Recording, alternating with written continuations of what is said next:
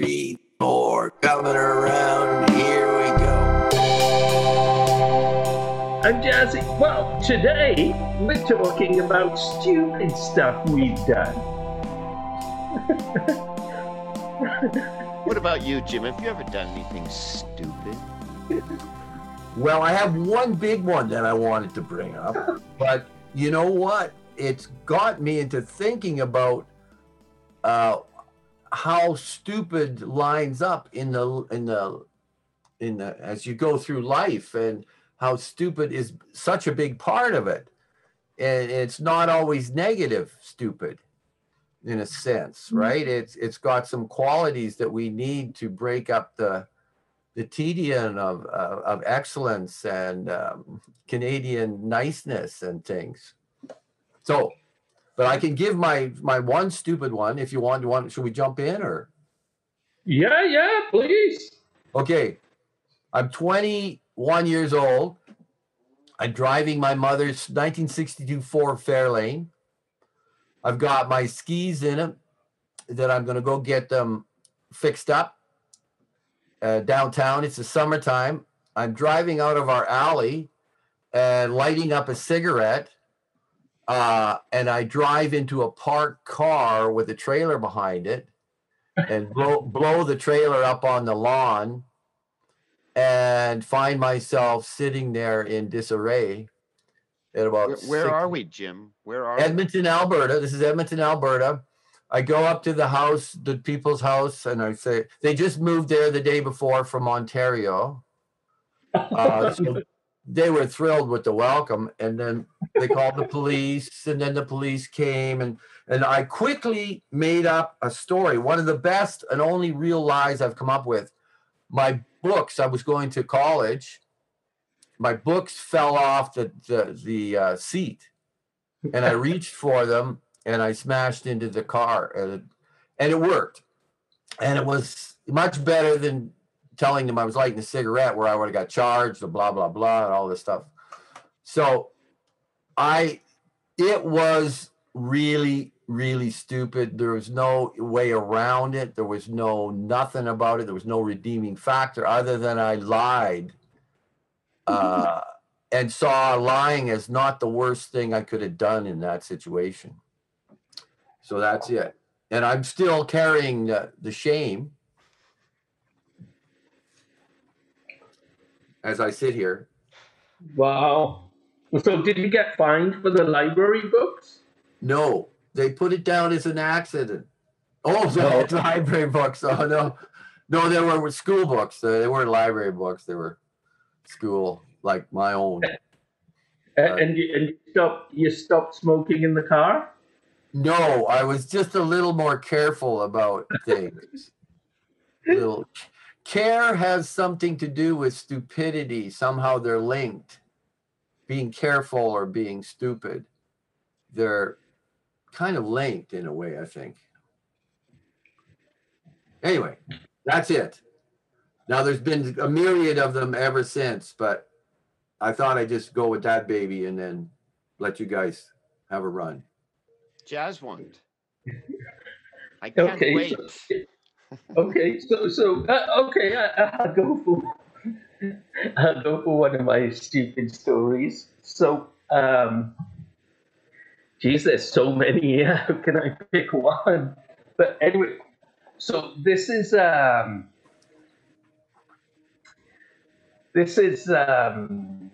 you know, I work in the banking industry. Well, I'm a mortgage broker now, but back in the day,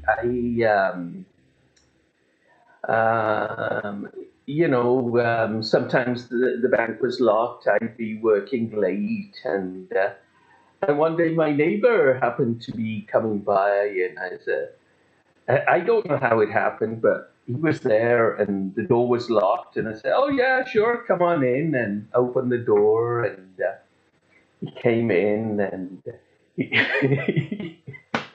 he said, "Hey, I got some crack. Do you want to try this crack?"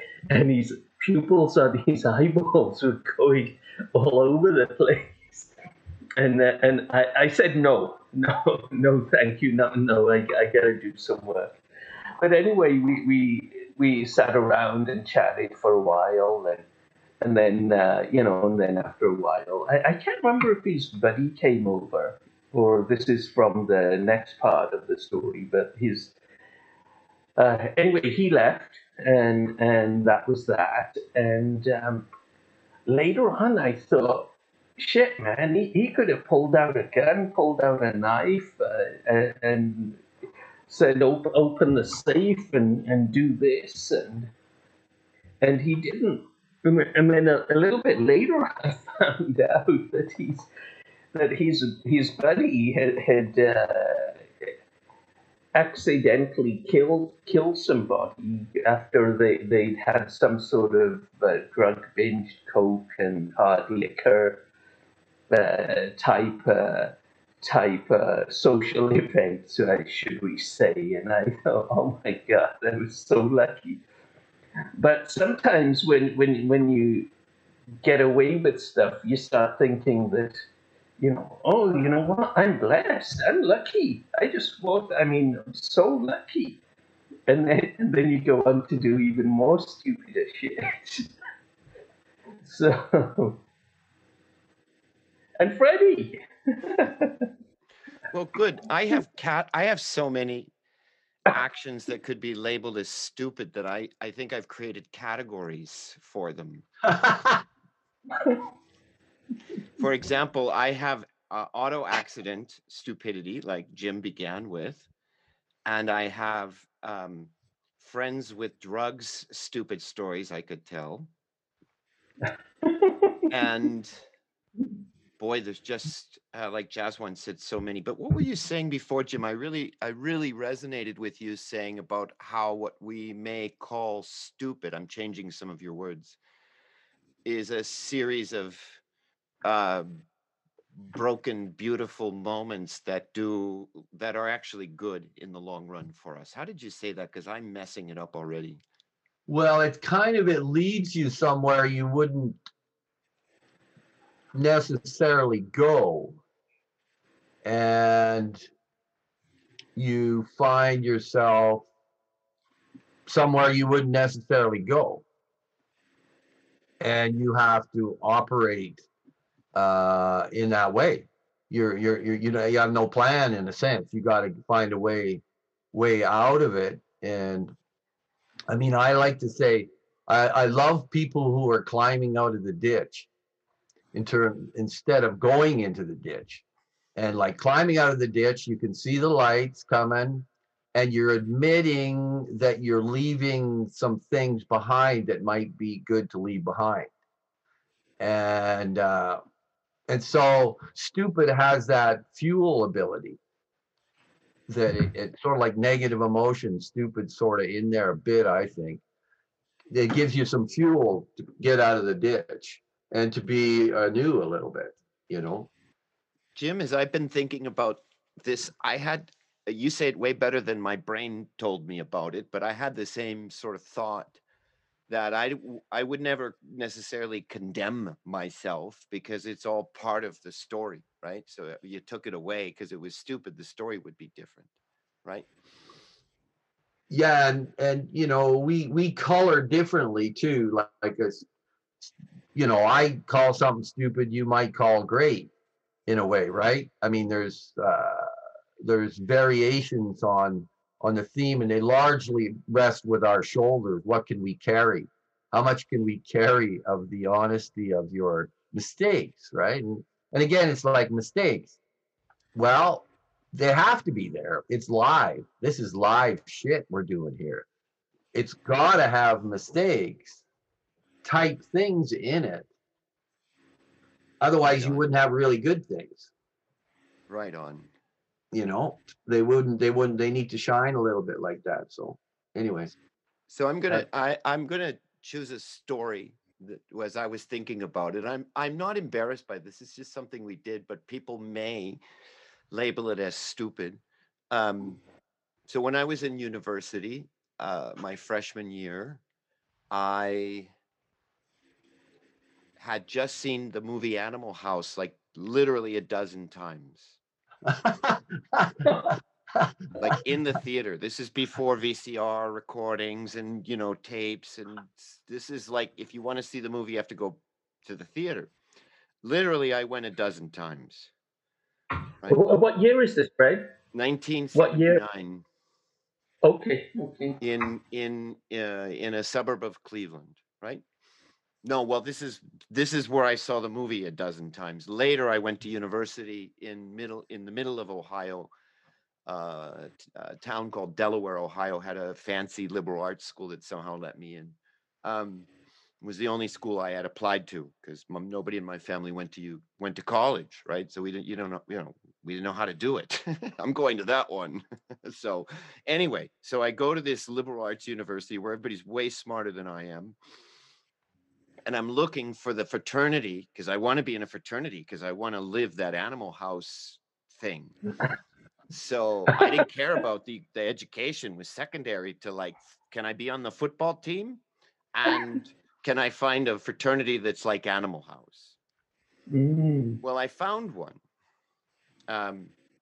And they were famous in the fraternity circle for having all of their windows basically broken and drinking drugs. Drugs a little bit, but they were more alcoholics. In my freshman year, I kind of liked the alcoholic route myself.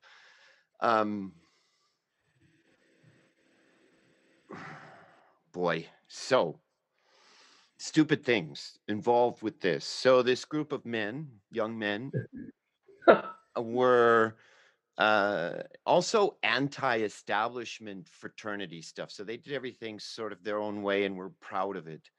So the idea of fraternity night, when I pledged and I was accepted into this super cool, very smart, very athletic, very drunk fraternity that literally did have all their windows broken and literally lived as close to, it was the closest thing I could find to Animal House, right? So the fraternity night, pledge night, what we did was there was a running year-to-year tally, and we of course had to beat the best year at this. And here's what we were asked, told, demanded to do and we did it with great pleasure and excitement and love, is there was a room with a keg. And all the girls, the sisters, the little sisters of the fraternity, donated all of their extra makeup. And so we colored ourselves in the fraternity letters and stuff.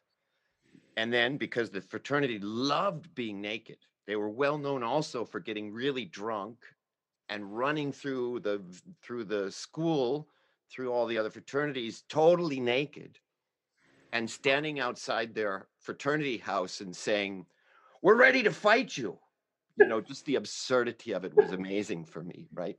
Of course, nobody was going to come out and fight a bunch of naked, drunk young men, right? It was just absurd. But so fraternity night, to be accepted, you basically got in a room, all 12, 15, 18, 20 of us. I don't remember how many, probably 18.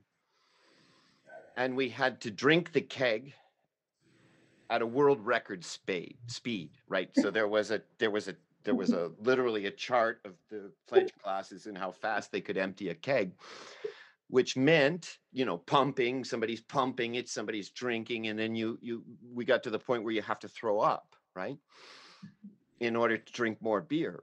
So you drink, throw up, great, more, drink. Meanwhile, all the fraternity brothers are shooting fireworks at us, trying to protect the dignity of the world record for fastest keg drinking.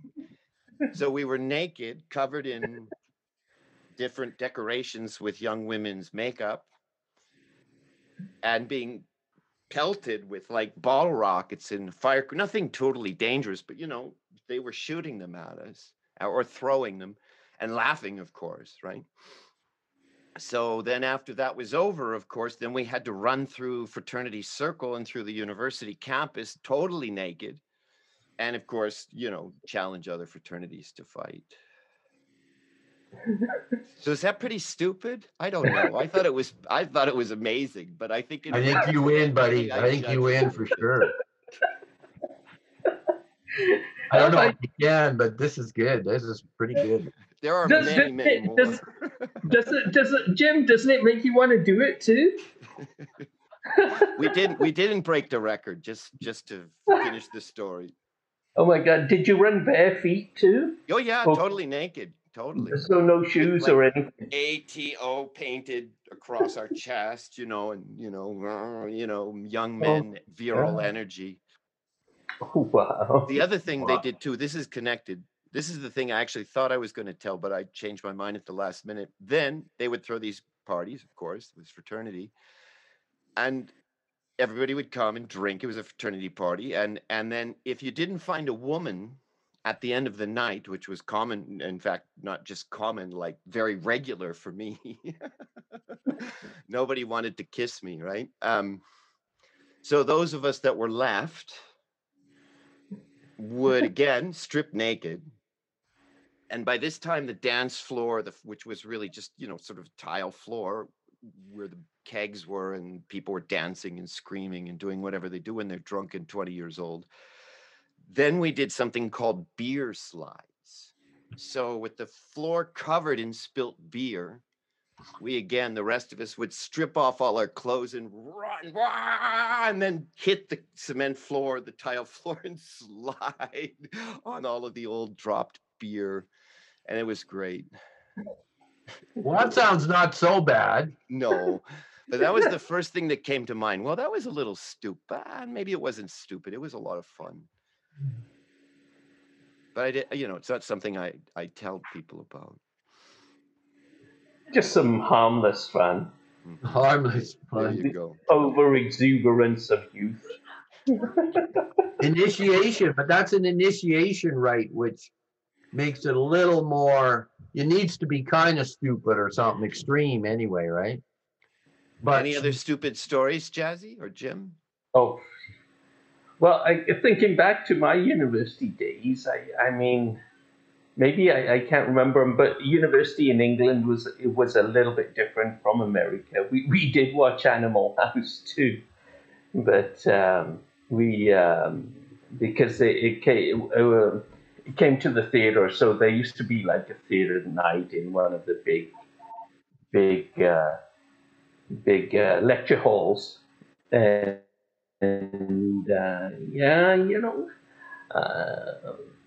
nothing really, just little things. But I do remember because we were students and had very little money, when we used to go out, because you go to the bar and drinks are so expensive.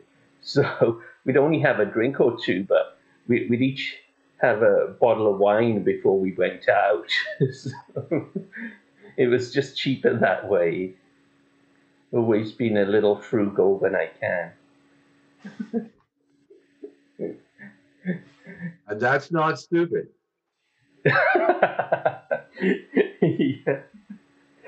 Yeah. In England, we didn't do any of the stuff in Animal House and the fraternities. Thank God. Well, I was just thinking about like how we were talking before about how stupid fits into your frame of reference and your lineage and that, and like that's the thing. Stupid does depend on the context of what you're doing, and you're like what you did, Fred, was actually what people do. And it wasn't, you would call it, well, that's what people do. It's not stupid, it's initiation rite or blah blah blah, right? So labeling something stupid is it is negative, and it's not necessarily productive in a way, because like honesty is productive if you can just honestly, quietly survey what you do and see it as it is, as retarding the process, something resisting the process in some way, then it's not this thing on your back that you have to carry around, and I think that's one of the problems with school is making mistakes. You're stupid. You're kind of go, it's that's the way it is, and people carry that along forever, right through life, right? And I've always just kind of gone like, okay, well, I'm going to go do something in the garden. I go start doing it, and then something happens, and then I go, okay, well, what can I do now with all these things going on that would make that thing I just did not stupid? And it's like in music, hit a bad note, hit it again, all of a sudden you have art, right? And what it comes down to me is if you're there as the act takes place, you can contextually find maybe a way of making it art or something, or making it useful. I mean, it might be useful. You might find yourself. So I self cleanse all day long. I self-regulate all day long, all my shit, yesterday I drove to Creston early in the morning in the dark when the rain, and my eyesight's going, and I had to stop a couple times because of the bright lights, and just I couldn't do it. And so it was sort of stupid, but I wasn't aware that I can't do that anymore. So now as I'm losing skills, if I do stuff and I know I can't do them, holy shit, that's real stupid. That's real stupid anyway. So there you go, my little friendship. It's good. Friendship with stupidity. It's good. Yeah. No, I more or less had the same when I was reviewing it after Jazzy sent the email. I struggled a little bit really because I didn't really.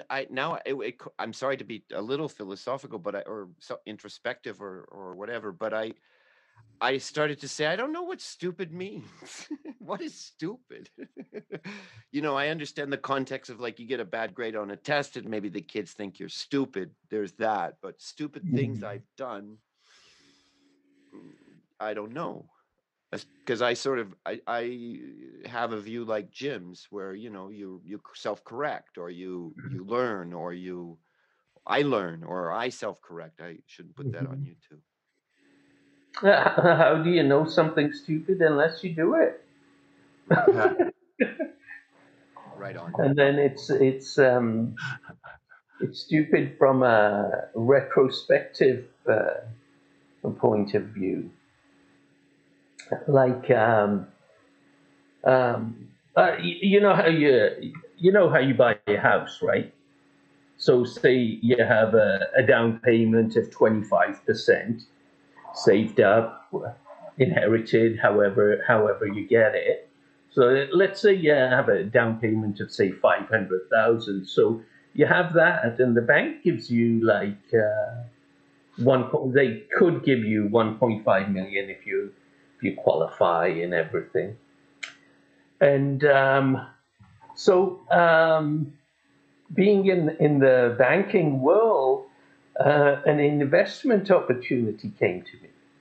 So here's the investment opportunity. So first thing is you're told there's no risk. The money's insured. There's no risk. That's a first warning sign. So this particular investment was called a trading program, and so we had to raise $500,000, and you get it, and with that they give you some sort of bond up to 2 million, and with that 2 million you actually get to play with $10 million on the stock market, but the whole $10 million is insured, so you can't possibly lose. No, it was 2 million. So it's 2 million. Yeah. So you play with $2 million, and your money's in the bank, so nobody's taking it, and the rest of it you got $2 million, and the trading program person goes and makes all these investments. And this was during the Clinton era, and so it was a way to print money. So it was like only very, very exclusive. This is like 20 odd years ago, where 25 or so, where 500,000 actually was worth quite a bit of money, and a lot more than today. And so, yeah, and it was something the Clintons had started up, and it had been going since 1945 after the Marshall Plan. It's very exclusive. It's a way of printing money, and then you just get these incredible returns, because when you're investing $2 million, you can make a lot more money than if you're investing 500,000, and plus the money's insured and everything. So anyway, so yeah, so that's my stupid story. Yeah, but Well, I how are did. you stupid? I lost you. I was waiting for you something horrible to happen. Because the whole pot disappeared, the whole 500,000. And yeah, the first we heard about it was when the guy who was supposed to be the big guy investing and stockbroking and this and that, he went down to his garden at 8 o'clock on a Sunday morning and blew his brains out. and yeah, and so that was it. And then I was following up and reading all these stories about how he'd taken so much money from so many companies, like a lot more money than we had given. But yeah, so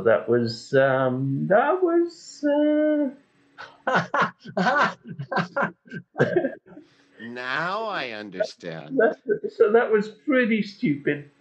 But in on the same hand, it was a very hard learned lesson.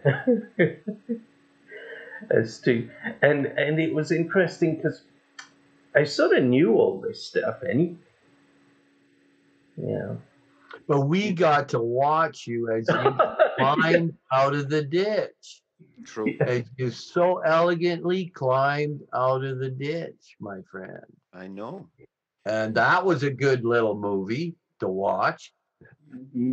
Yeah. Speaking to you, that was when our friendship deepened. You Uh-huh. and Jim too. By default, Jim, right? Yeah. And so uh, and to add my 2 cents to from this side of the from this side of the world called Fred, I would get off the phone and say to myself, he's telling me really personal, important things. And I felt both surprised that you were willing to tell me this, and surprised and um, what's the other right word? Hmm. Well, we'll leave it at surprise. I was gonna the typical word that I might use here is honored, but that's not the right word for this. Yeah, it's close. It's close though. It was like, wow, Jaswan chose me to tell this to. Very okay. So maybe we're friends. I'm making a friend in this matrix of people that we were near each other through. Yeah, Mm. you know. I mean, I guess after you guys made fun of me at that one workshop the whole night for buying all this stuff.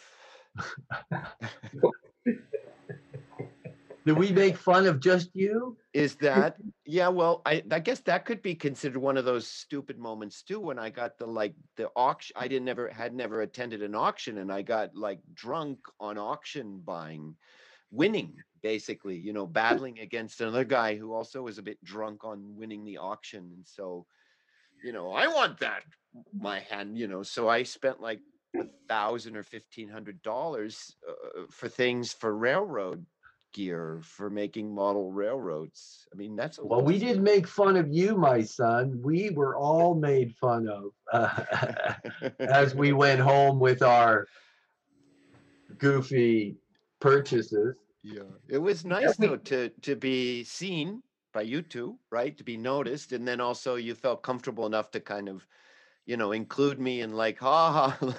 Fred just fell into the hole, and he bought $1,000 worth of railroad parts. Yeah. Well, I thought I was the stupid one because I bought, I can't remember how many dollars worth. Maybe I didn't quite go to the $1,000 worth, but I put in a lot of money, and it was all like little plastic bits. I didn't have $1,000. $1,000 was like rich people money. But it was signed. The stuff was signed, you guys. I know it was signed, of course. I know so much more now, Jim. But yes, at the time, it's signed. Well, sure, sure. You know what I remember is that EJ was selling his camera, $200, his old camera, and I was thinking to buy it, and I didn't buy it. Would have been a lot better to come home with a camera for $200 than a couple of the stuff I did come home with, for sure.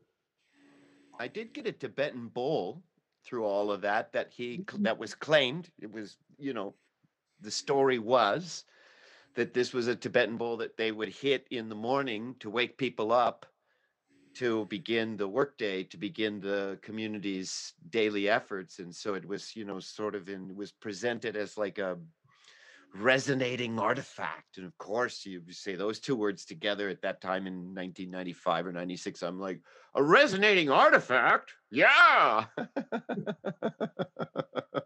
I still have it. It's here with me in Spain. I love it. I'm super happy that I was so stupid that I bought that. Well, that brings in a whole other point, whether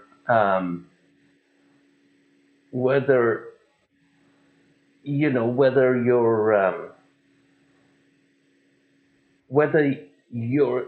stupid, or whether you're just a character in a story and you've just been thrust into this story, and almost like it's going to be a roller coaster ride, and